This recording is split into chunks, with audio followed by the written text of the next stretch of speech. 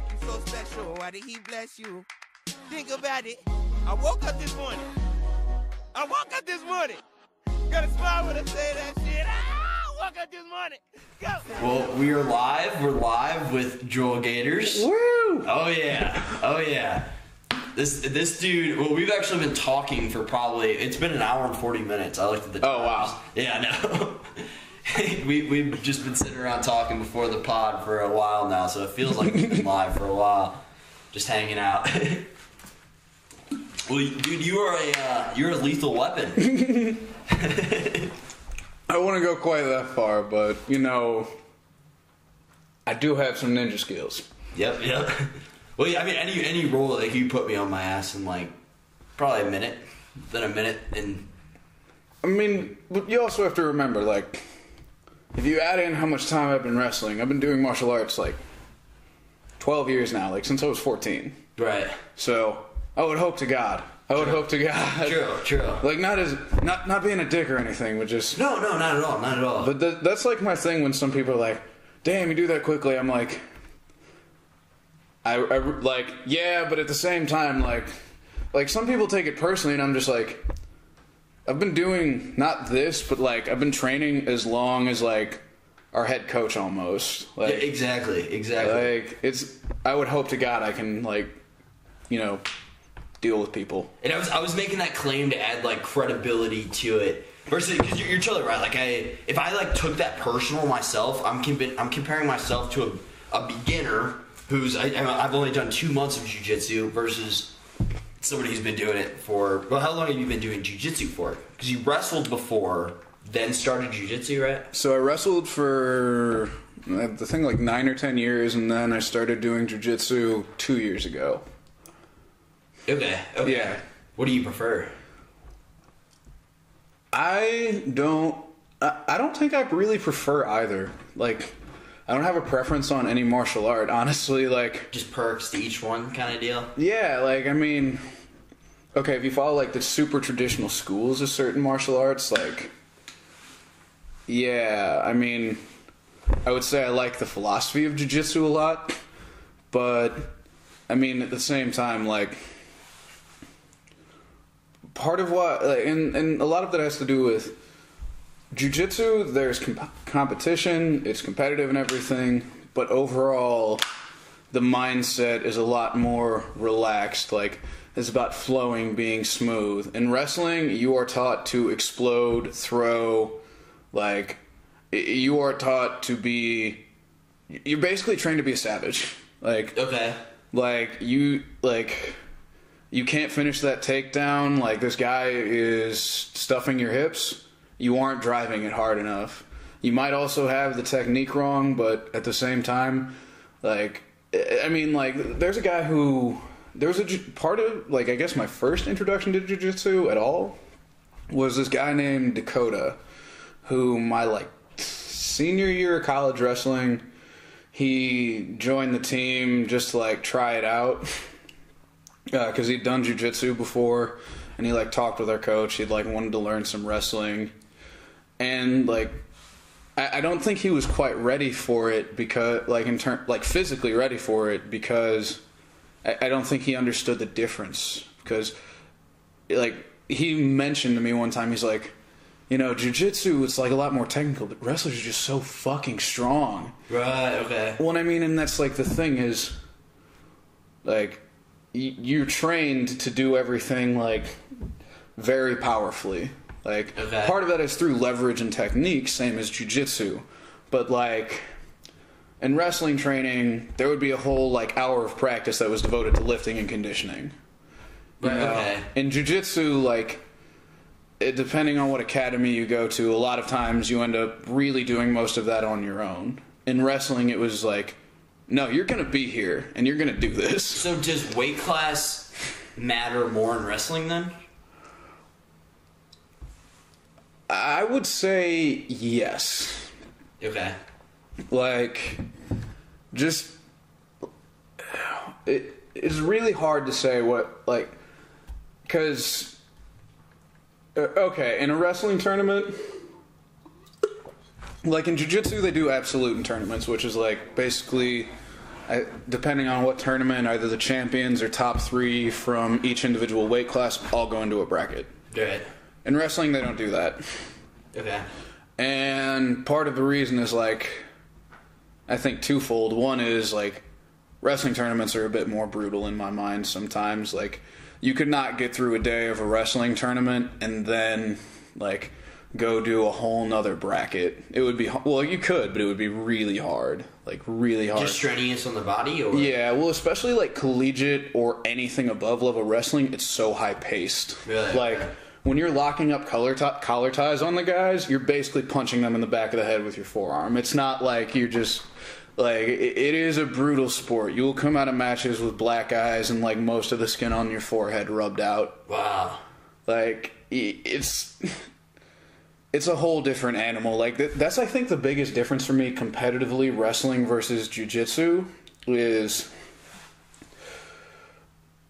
Wrestling is a lot more of a vicious sport. Wrestling in terms of, like, the mindset, like, basically the dog with a bloody mouth mindset, that's a lot more MMA, a lot more wrestling of a mindset. Like, okay. Jiu-jitsu is a bit more relaxed. That makes sense. Yeah. Like, I even remember in my first MMA fight, Mop made a point to mention to me, he's like, you gotta go faster pace. This isn't like jiu-jitsu. High pace, high volume, high intensity. Like... For MMA? Yes. Okay. Well, and, like, jiu-jitsu, you can kind of take your time and work through the positions. Uh-huh. A lot harder to do in wrestling. But, I mean, at the same time, I don't think one is better than the other. I've always been curious about that. Wrestling taught me how to tough out shit that I really don't want to, more than anything I've ever gone through in my life. Really? Like, I remember one time in college for, like, our coach was like, all right, we're doing this community service project. We literally were, like, they were clearing a path for a local state park. We were hauling fucking full trees. Like, individually, we were hauling full trees, like, out of the fucking woods. Oh, what? When it was really fun, because, like, but the thing is, think about this. We trained so much and so fucking hard, that actually felt like a rest day to us. Oh, I believe it. Like, I really believe that. And there were other people there helping to volunteer, like 20 or 30 of them. They were hauling, like, they were pulling up, like, branches, bundles of sticks. Literally, we're pulling out whole trees. That's crazy.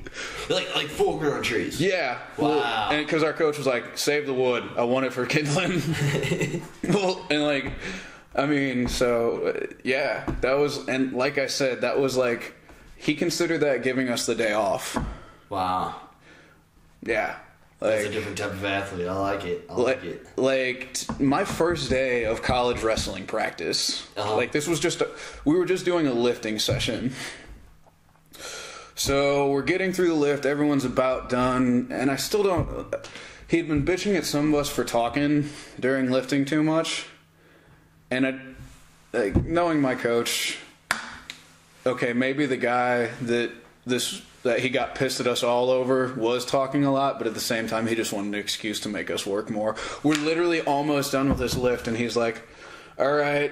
And this guy's name was Helmut, like the German name Helmut. Helmut? Helmut. Helmut. Helmut. Okay. He went by Alec. He's actually a really nice guy, a really great guy. I worked a lot with him, learned a lot with him, grew a lot with him over the course of wrestling. But, yeah, unfortunate family name for being a guy, because, you know, we give each other massive amounts of shit for anything we can think of. Right. But, yeah. Especially being within a team. Oh, God. But anyway, so, like, our coach just yells at this guy. He's like, all right, that's it. Helmut was fucking talking too much, so now everyone get a fucking plate weight. So he had us all, and this was on a 98-degree day, grab a 45-pound plate, except for Helmut, and he's like, except for you, Helmut, grab the 100-fucking-pounder, because we had 200-pound plates, and he had to carry one. So he made us run a mile carrying these plates right after, like, pretty much finishing a collegiate wrestling lift. And dude, then I bet that would be just straight shin splints, like, immediately. Wow. You think he gave a shit? Yeah, true. Like that's the thing. Is like that's the mindset of wrestling. Is like you know, like if you had said something to him like, "Oh, coach, this hurts," he'd just be like, "Good." Like that's the mindset of wrestling. Is kind of like we were talking about earlier with the Russians. Just that mentality. Just fight through it. Don't complain about it. That's why Russians are really good at wrestling and fighting, man. Like. That's why some of the best wrestlers in the world, some of the best fighters in the world, still to this day come out of Russia, and it's been that way for hundreds of years. It's going to continue to be that way. Like, for real. But they also just, like, biologically seem bigger over there. Well, that also has to do with the fact that they have one of the most developed doping programs in the world. They had an agency whose entire job was to, like, basically keep the World Anti-Doping Association from testing their athletes positive. No way. No, yeah, like the Russians... Just to prevent that from happening, really? Yeah, well, not to prevent them from to be clear, not to prevent them from testing, but from testing positive. Okay. Like the Russian like their national athletics is like an actual government ministry. Like, you know, like our Olympic athletes are like government run programs, but like maybe I'm wrong on this, but we don't have a guy that's like specifically like, you know, Minister of Olympics, a Minister of International Sports. Right. Like, you know, the programs are all a little bit more like, but they actually have like a minister for sports, and they had an actual doping, like, you know, their anti-doping agencies, they had a doping agency. Yeah. Unlike, it was this just to counteract, just so their athletes are pretty much performing an optimal performance on an... Constantly. Wow. Deceptive. Yes. Very elaborately deceptive, though. Very much so. Like, they had, like... And this wasn't like a bullshit, like, like, they had some of their best PhD, like, doctors, PhDs, everything, working to make this happen. What's the motive? Profit? Or just winning? Winning. Pride? Okay. Russian, like... I don't, like... That's the thing, like, when I was telling you about earlier, like... Why, despite the fact that the Russian army would literally send out their soldiers with sticks, why people did not like fighting them, is like, think about the balls it takes, even if you're being told to charge at someone who's shooting at you with a stick. I couldn't even imagine that mindset, because anybody I know would just say no, like, I'm gonna die from this. You know what I mean? They would question it too much. Well, in the Russians, it's not that they didn't question it, like, they're just like... It's almost just like in their blood to fight tooth and nail. Okay. Like, there's this one, like, famous... Sounds like a Spartan mentality. Pretty much, like, they're just like... And, I mean, also, to a certain degree, this had to do with their commanders just not giving a flying fuck. Right. But, like, their mindset is, like... I remember one time, it was in the office of my dentist... And there was this one picture, and I thought it was just some random picture. And then this old guy was wearing like a World War II like vet, or no, he wasn't wearing a hat or anything. But like, he's just like, oh, they got that wrong on that picture. And I'm like, how do you know? He's like, because I've been to that bridge. And it turned out he had been a World War II veteran that was active like in Europe, in like Central Europe during the Battle of the Bulge. And at one point, like, so this is World War II? Yes. Okay. And the Battle of the Bulge was basically like, that was the final German attack. Okay. That like it was a massive attempt at an offensive by Germany, and they were trying to push out their territory. And I can't remember where exactly it was, but why it's called the Battle of the Bulge is basically they start like. Their border is like drawn here. They started pushing out and formed this pocket of expanded territory. And this guy though that I was talking to, he said that, like, during the Bulge, like, we ended up like just kind of while we were driving around towns, like, we found this one Russian guy that had just gotten stranded from the Russian army. Now, whether or not he was stranded or a deserter is another thing, because due to the fact that they would send you out with sticks, desertion was common in the Russian army. Right. Like, but, like, he would say, like, I remember one time when we, like, found these two Nazi guys. He just walked up to them, picked them up by their skulls, and clunked them together. Like, he didn't have any guns or anything, so that's what he... Well, no, he just, like...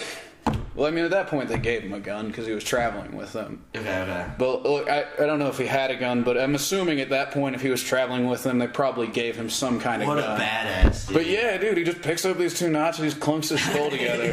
He's just, and this old guy's telling me, he's like, that Russian's the toughest son of a bitch I ever met. Like, it's just in their culture, man. Right, Like, right. That's insane. yeah, dude. That's weird because I always, whenever I think of German people, I always think of their men being like massive as well.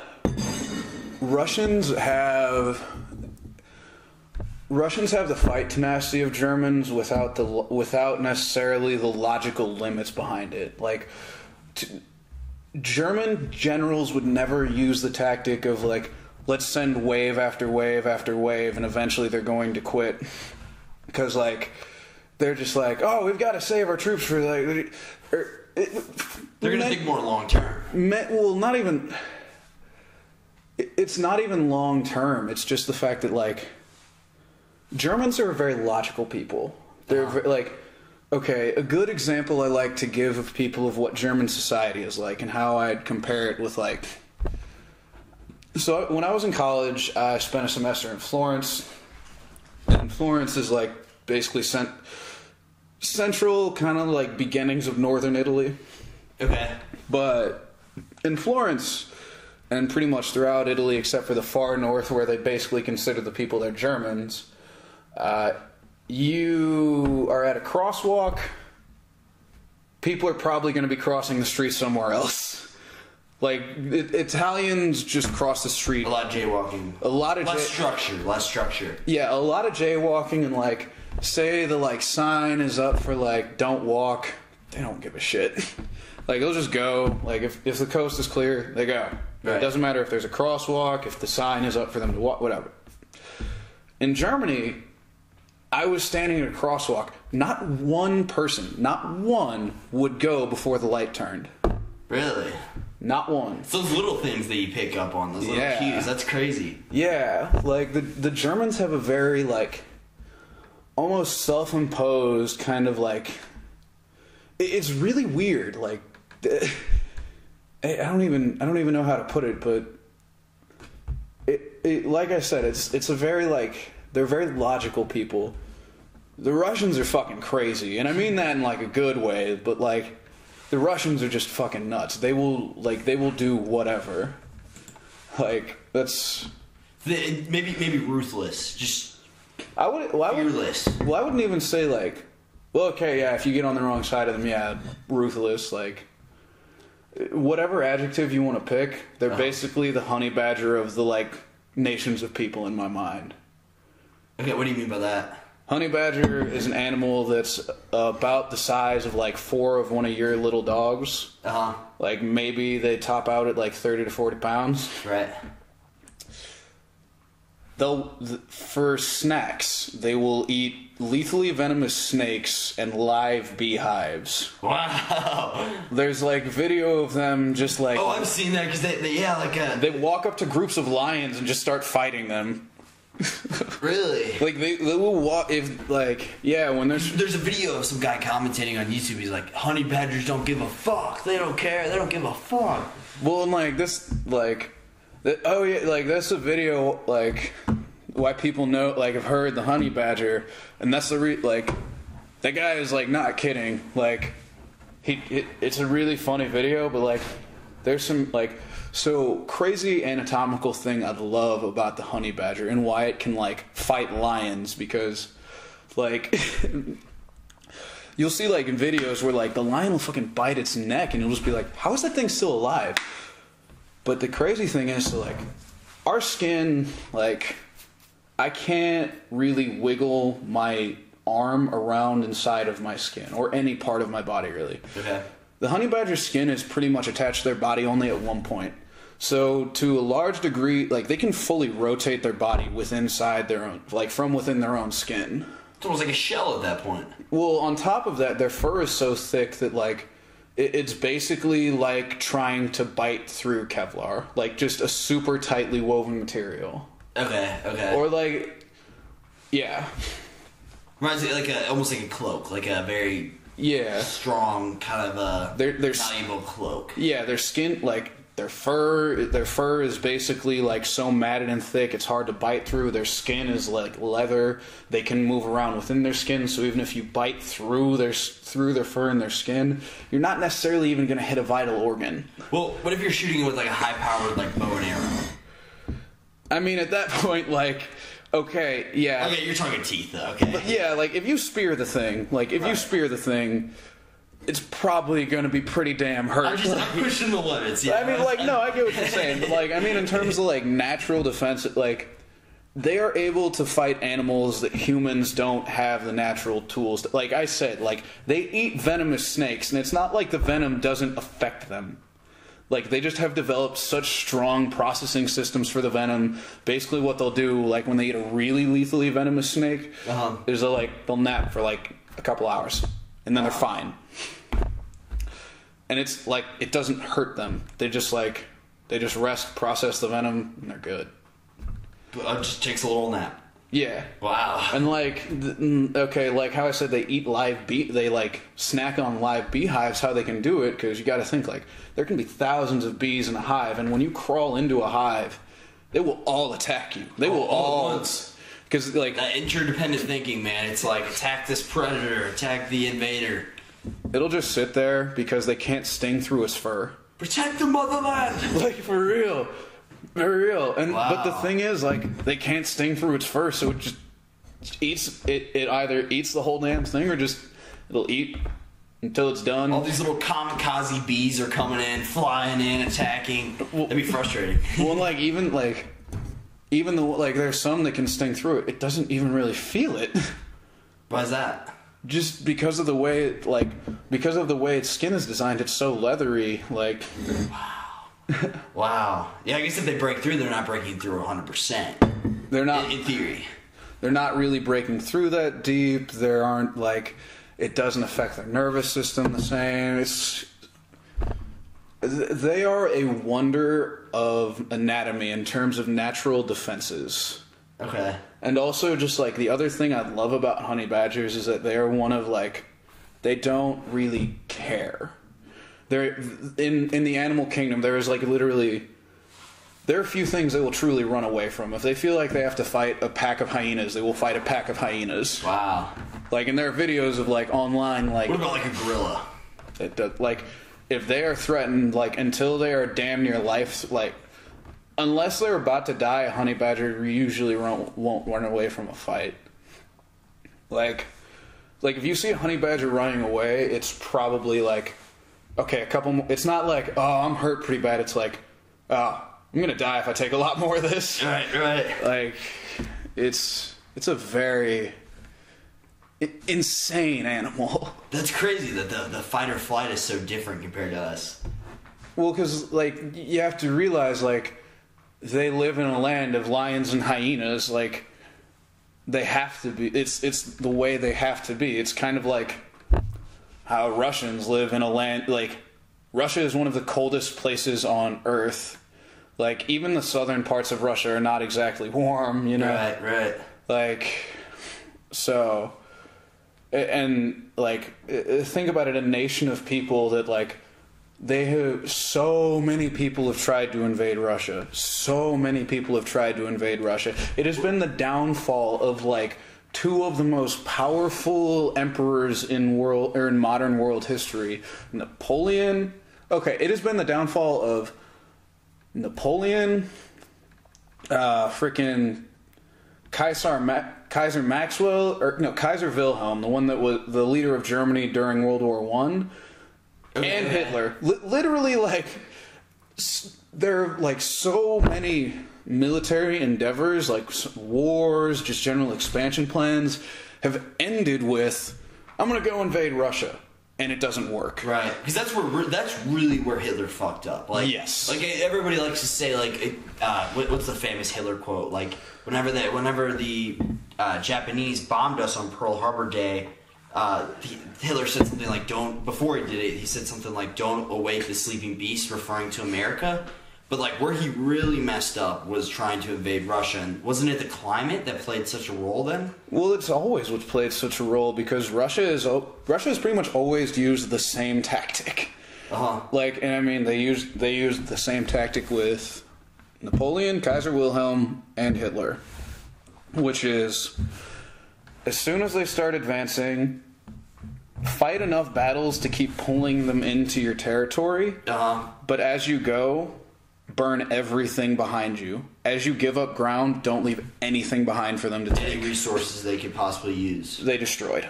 Really? Okay. Like, Russia basically went scorched earth policy on itself.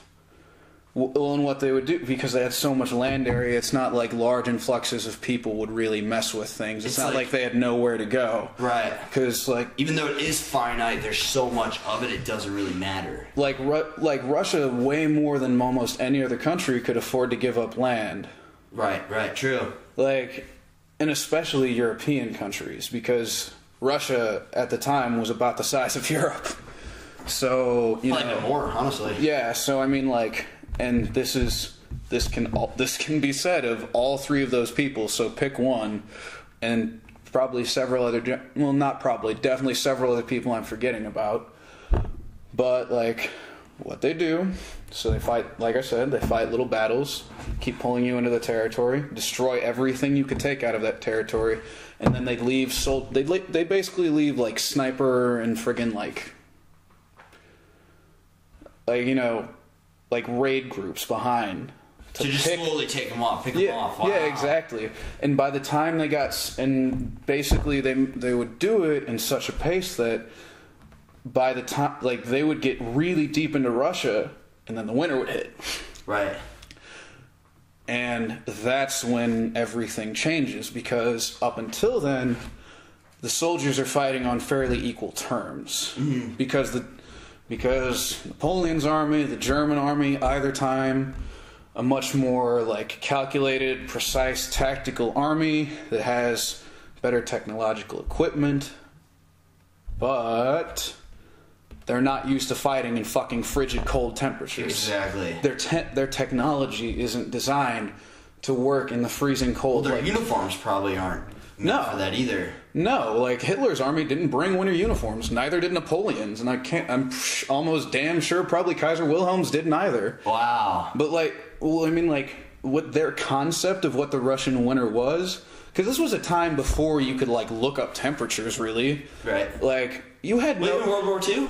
Even World War II, man. But with World War II, there are so many traces of that truth and that failure that everybody failed to conquer because of this, and Hitler didn't take that into consideration whatsoever. Well, I mean, if you want to think about it, Hitler didn't take a lot of things into consideration. The Germans were winning World War I handedly up until they decided to open the Russian front. Wait, you're saying World War II? Well, no, World War I. The Russians, World War I, really? They did the exact same thing in both World Wars. They were actually winning the war in the West, and they started a two-front war. And there's actually greed. Not even. I don't know if it's even greed as much as just pride, like being overly proud, like because the basic foundational plan for the start of German World War I was founded in this thing called the Schlieffen Plan. Okay.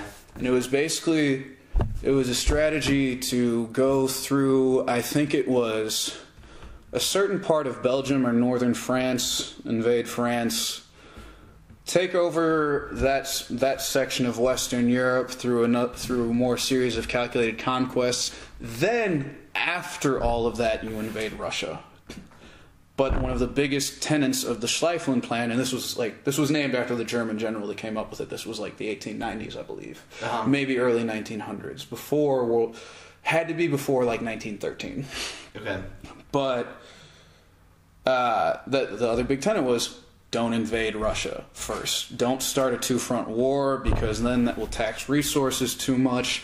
You'll be split between fronts, and it will turn into either a war of attrition that no one wins or an unwinnable war of attrition.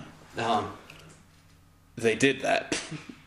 In World War I, what they did is they went with a modified version of the Schleifeland plan that took them through a more fortified portion of Belgium, which is why actually France didn't get conquered in the German Blitzkrieg of Paris. Because in World War One, basically if they had followed the initial Schleifeland plan, World War One, at least France probably would have completely lost to the Germans. Okay. But like the biggest thing is, so first off, in World War One, what kind of fucked them from the start is they deviated from their initial plan, and exactly the result that was predicted to be problematic happened. First off, they went through too fortified or too distant of a region of Belgium, gave the French time to respond, that allowed them to basically, it was a couple hours and a bunch of cab drivers is the reason Paris didn't get taken by the Germans in 1913 or 14, whatever. Really? Really? What do those variables? Yes. Cab drivers and what else? Cab drivers and the Germans taking a different plan that deviated from their initial plan to invade France. Wow. Well, because what ended up happening, because the French army wasn't like really fully assembled, so they were like what I say, cab drivers. Basically, cab drivers were just hauling ass all over the countryside, driving in soldiers into Paris for the attack. Today that'd be Ubers. Like, but I mean, think about it. Like, Ubers are winning us a war. That's great. France was saved in World War One by Uber drivers. Think about that. But like, so go forward to World War Two, and the Germans do the exact same thing. Same mistake. Like, they fixed one thing. They effectively broke through France. But the problem is they didn't fix the second problem, which was starting a two-front war before you would fully finish the war in the West. Well, it sounds like they started that problem themselves. They did. By starting a two-front war. What do you mean by fixing it then? Well, no, what I'm saying is like the two of the biggest problems that happened in World War One with the Germans was they deviated from their initial invasion plan of France, which ended up giving the French more time to respond. And Okay. It's debated that like those couple hours are what saved them. And then on top of that, they started, while they were still struggling in the Western Front with France, England, etc., they started a war with Russia. And that was kind of like very, very long and drawn outly, but that was like their nail in the coffin in terms of what really led to them not being able to keep up. Right. And in World War II, so the initial Blitzkrieg, the invasion of France, and subsequently the rest of Europe went very well. But they started a two-front war before they finished the other one. Yeah, strategically speaking, that just doesn't make sense to me. Well, yeah. Like conquer over here and then take it. If you want to conquer Russia so bad, do it after you finish this over here. Well, and so like one of the biggest things that then also came into play was like they literally, like I was saying, like they weren't ready for the cold. Their technology wasn't ready for the cold. So like Other soldiers. Yeah. So like think one of the big German guns used at the time, a major German submachine gun, was this thing called the grease gun. Okay. It's called the grease gun because you had to keep it really well lubricated to fire, and like you've probably seen it in movies. It's like the stereotypical Nazi submachine gun. Okay. Problem in colder temperatures, grease would freeze. The AK-47, one of the and this was the period of time at which the AK-47 had been invented, and certainly during World War II. Yeah, I'm pretty sure. Okay. You can look it up. Actually, look that up. You should look that up. But, okay. Basically, though, the Russians, 1949, so it was a little bit after World War II. Okay, but, the thing about Russian weapons and, why I brought up the AK and this is, it's the best example of this design is, Russians had to design their weapons to work in any condition that they could fight in. Right. That's a necessity at that point. They had to. There was no choice. Yeah, so they couldn't furnish their army with guns that didn't work in the cold because it's where the fuck else are we going to fight? Right. This is fucking Russia. So the Germans came in and some of their one of the biggest, and also their tanks. The Russian tanks were designed to be able to function in the extreme cold. the German tanks, some of them literally froze in their tracks and just turned into giant metal death traps for the soldiers inside of them. Yeah, and one of the, like, Germans they were really big, especially Hitler. At the time, with his model of the army, he was big on using the tanks to enforce the blitzkrieg. So that's a huge part of his strategy. Yeah. Just defeated right there. Yeah. Not without firing a single shot. Like, that's the biggest thing about why the cold is such a factor. Wow. And all of these Russian invasions, like, they don't have to do anything other than last long enough to make it to winter. Which they already planned on lasting in that exact part of the region of the world anyway, so... Like, yeah. Literally, like...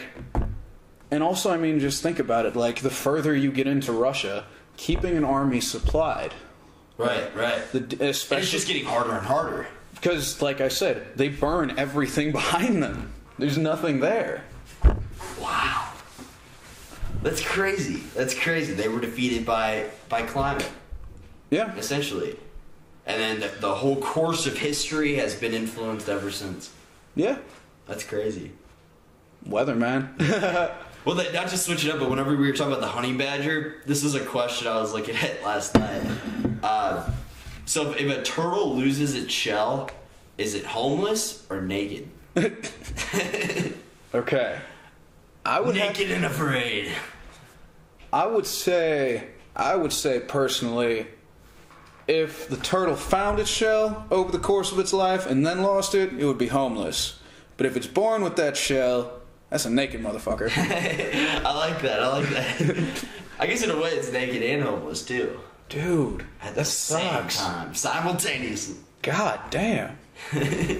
Fuck. Yeah, I was looking up like hypothetical questions, and that one came across. And I thought it was hilarious.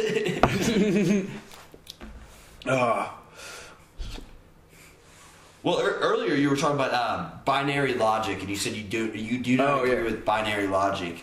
Which there was somebody. So my buddy, I had him on yesterday for episode number I think it was 42 or something. Yeah, it was 42. And he's an EMT driver, right? So he like sits in the back of ambulances or drives ambulances around. And he said that the test for EMT, what it does is it's either a pass or fail, and they don't tell you what you get. Like, so it's completely binary. Like, it's either you make it or you don't, and you don't get a score. It's yes or no to get accepted into EMT school. So I would not agree with that at all. Well, I mean, like, it's so many cases in our society. Like, things are simplified into one outcome or the other. And I don't really get, or I guess I could say I get it because it's the simplest possible way to imagine like multivariable situation is with only two variables. Right. But that doesn't, in my mind, that isn't a fitting description of or perspective on our reality because, like, so when you look at it, like,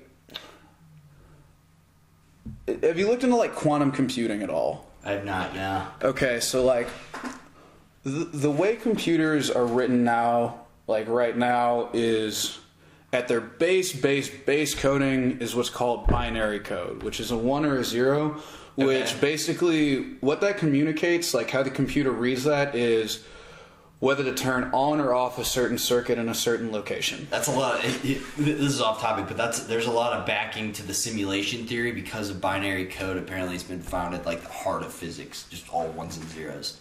But anyway. Well, and so that's crazy. Going into that, the thing is like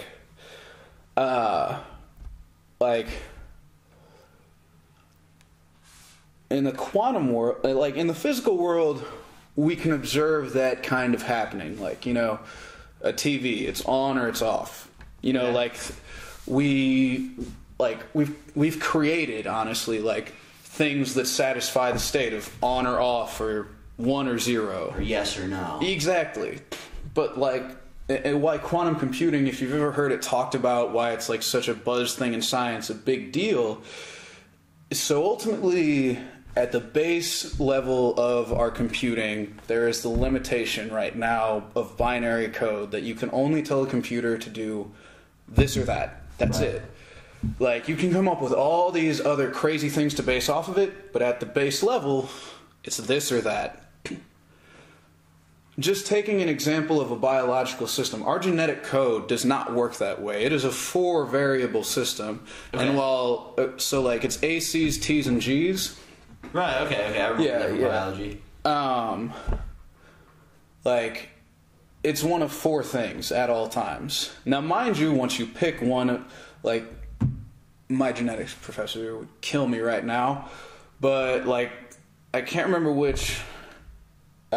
One bonds only with, basically they bond in pairs. So like, I think is it A's and G's and C's and T's? I don't know. You can look it up if you want. But like, my point is, I think it's AG. I think the T's are. Yeah, I'll look it up. But like, my point is, at fundamental levels, when you look at nature, it doesn't work that way. It's ACGT. Okay. And that's for DNA encoding. So does that mean Yeah. there are 16 possibilities or if there are 4, then I guess combinations? Well, so think about it like a line of like. So, in any single space in the genetic code. So like, mind if I borrow your notebook to draw a little demonstration? So like.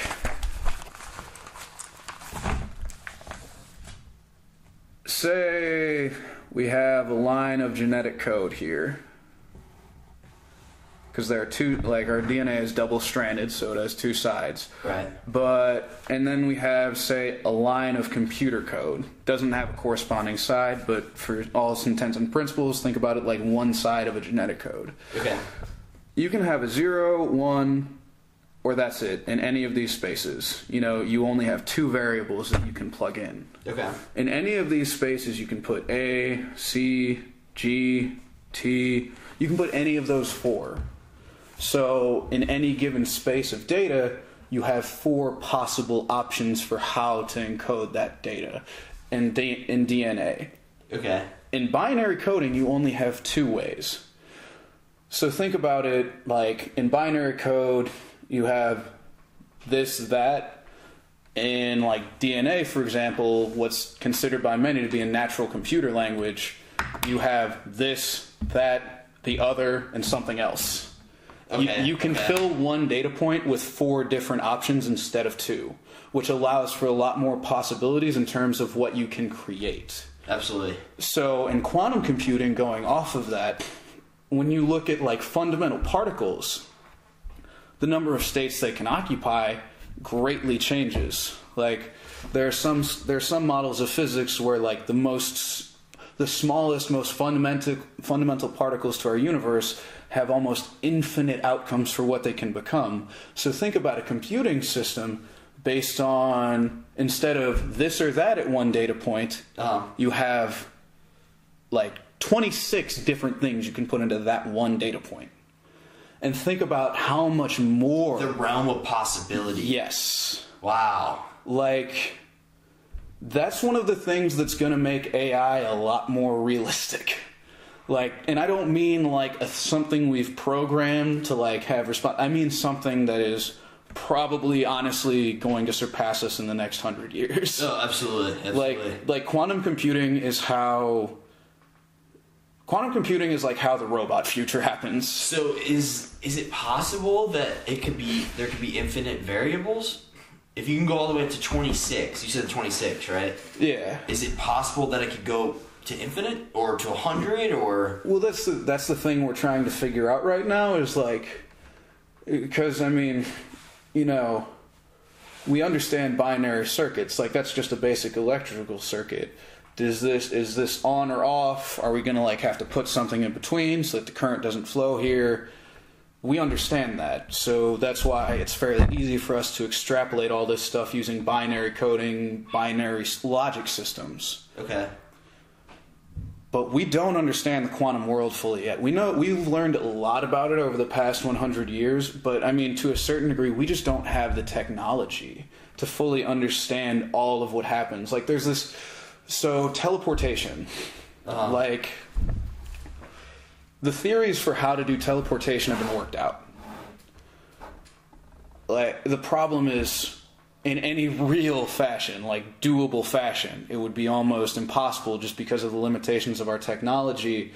Like, but what it essentially is how you get it to work is why information in our universe doesn't travel at an instant speed to a certain degree has to do with the fact that all of the particles that make us up have a slight, like every single one of them have just a very slight difference in their spin axis, how they rotate. Okay.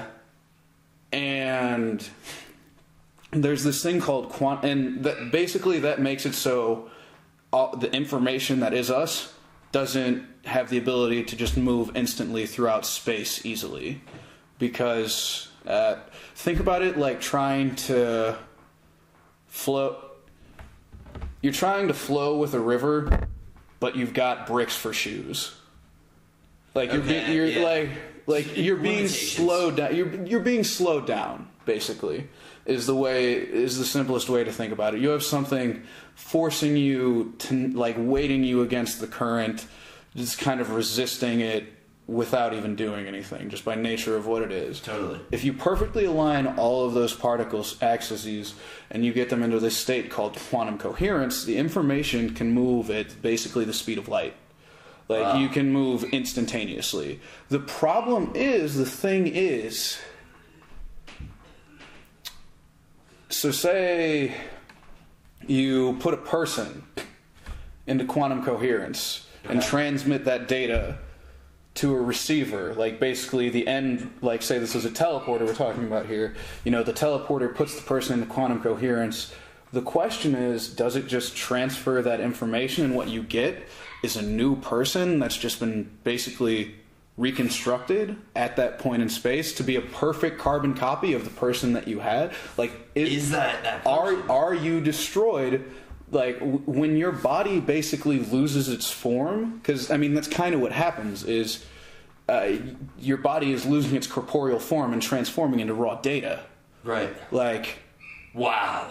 Yeah, exactly. Like, is that person that comes out on the other end you, or just a read of that data? Do you think the answer would lie within memories? Like, would you hold the same memories? Or? Well, that's the problem, is memories are, to a certain degree, physical structures in our brains. So virtually what we're doing, what you're talking about is that teleportation would be, let's say you're over in France right now. Yeah. And then you step into this machine or whatever, and then you're pretty much 3D printing yourself in, like, another country or wherever. Basically, yeah.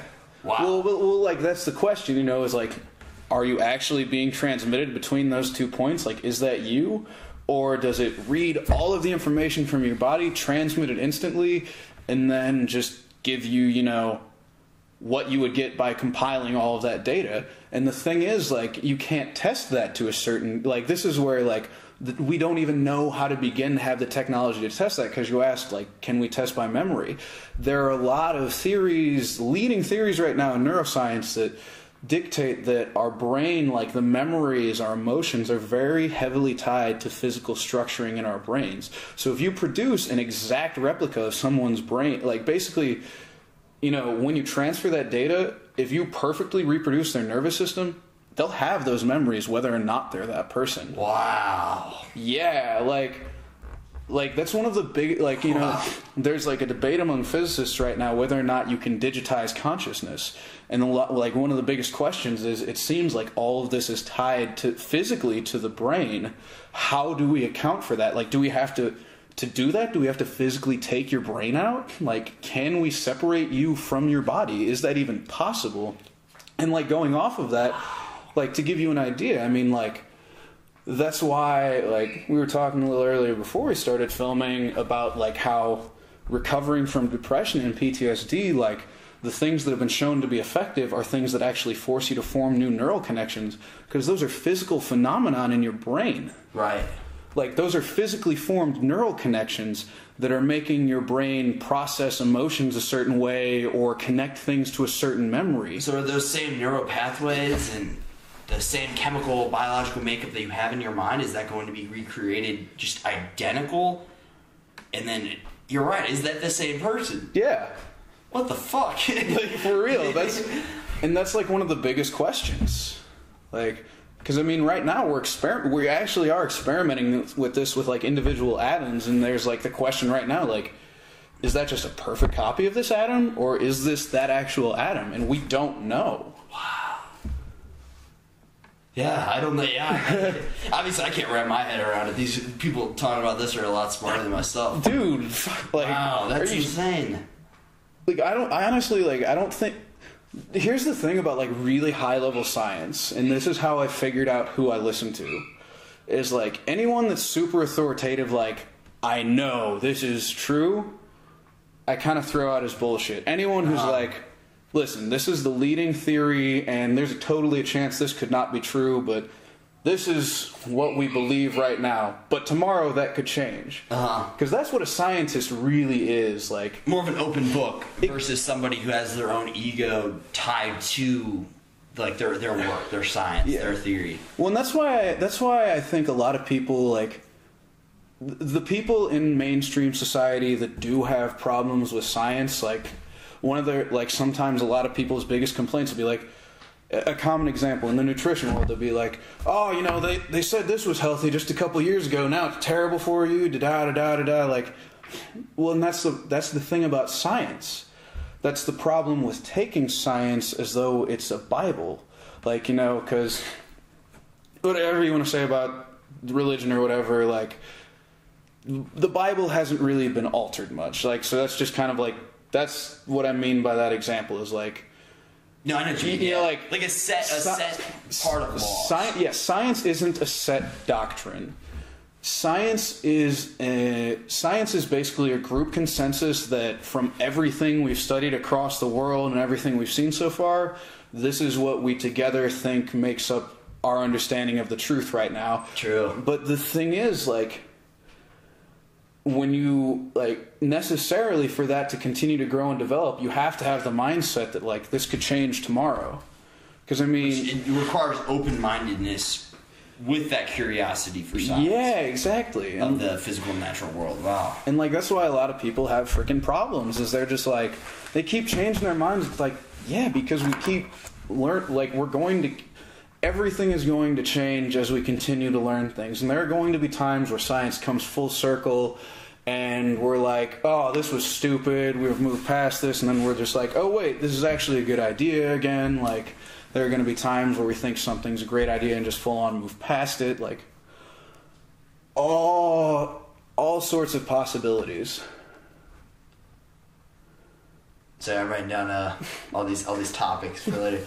But in science is extremely open to interpretation and extremely theoretical, and that's what I didn't realize until, like, one of my buddies laid it out for me one night. We were hanging out at his house, and I was like, so that's the correct way, right? And he's like, you know, like, all science is just theoretical, right? Like, it's like the Big Bang Theory. That's just a theory. Mm-hmm. You don't know for sure if that's actually what happened. That's just the universally accepted theory. Yeah, that's all it is. It's a fucking theory. Well, and, like, that's the thing, like, any good scientist will tell you. And, like, the reason scientists will, like, get pissed that they don't teach, like, evolution in schools is just the fact that it's not, like, okay, so things like evolution can, to a certain degree, like, they contradict certain people's belief structures. But I don't think, like, science is very much about, like, you can't live in this world where your ideas are insulated, otherwise they're not going to keep up. I love that. I mean, like, that's the thing you get from studying biology, from studying chemistry, from studying physics. Like, the nature of the world around us, everything is change. That is the driving force of everything. Like, is just fucking change. Like, we are... If you want to think about it this way, we are a chemical reaction that just keeps on continuing itself.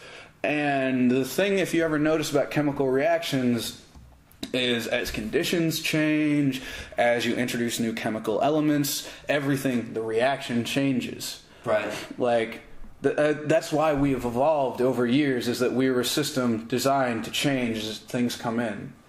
And, like, that's what really sometimes gets on my nerves about people being against science being taught, is that scientists like, okay, yeah, there's some people that are dickheads about it, and they're like, you should teach this like it's law, da, da, da. But, like, most good scientists are going to say, like, listen, I don't think, like, you have to believe this is the ultimate end-all, be-all truth of reality, because it could change tomorrow. Totally. But that doesn't mean you should insulate yourself from ideas that contradict you when there's an overwhelming amount of evidence that it's probably true. If you want to say, like, maybe they should throw in other competing, validated by evidence theories, yes. But, like, the thing is, like, you know, it's a science class. Let them teach science. Exactly, yeah. Science... With no restraints. Yeah, like, science isn't about offending people's belief structures. It's just about learning how to question the reality around you and test those questions to find meaningful answers. And half the time, yes, those meaningful answers are going to be just more meaningful questions. True. Yeah, just like you were saying, like, we've made it so far into quantum mechanics, but, like, it leaves us with so, like, it makes us realize how little we know, and, like, once we figure that next problem out, it's probably going to lead us to how little we know again. Well, I mean, to, like, give you a concept of, like, how mind-fucky physics has gotten. So I was watching a video on this the other day, this effect called the quantum eraser. Quantum eraser, okay. Yeah, so there's this thing called the double-slit experiment. I'm writing it down. You'll like it. But basically, it talks about how... What was the eraser? The quantum eraser, and then it's based off of this thing called the double-slit experiment, which is one of the most famous experiments in all of particle physics. I think I've heard of that before. Yeah, so as I describe it, you'll probably be like, oh, yeah. Okay. So... And we're live with Joel Getters, which is... This episode is a continuation of the last episode, number 44. I'm back, motherfuckers. So we left on the quantum eraser, and you were going to explain the double slit. Okay, so...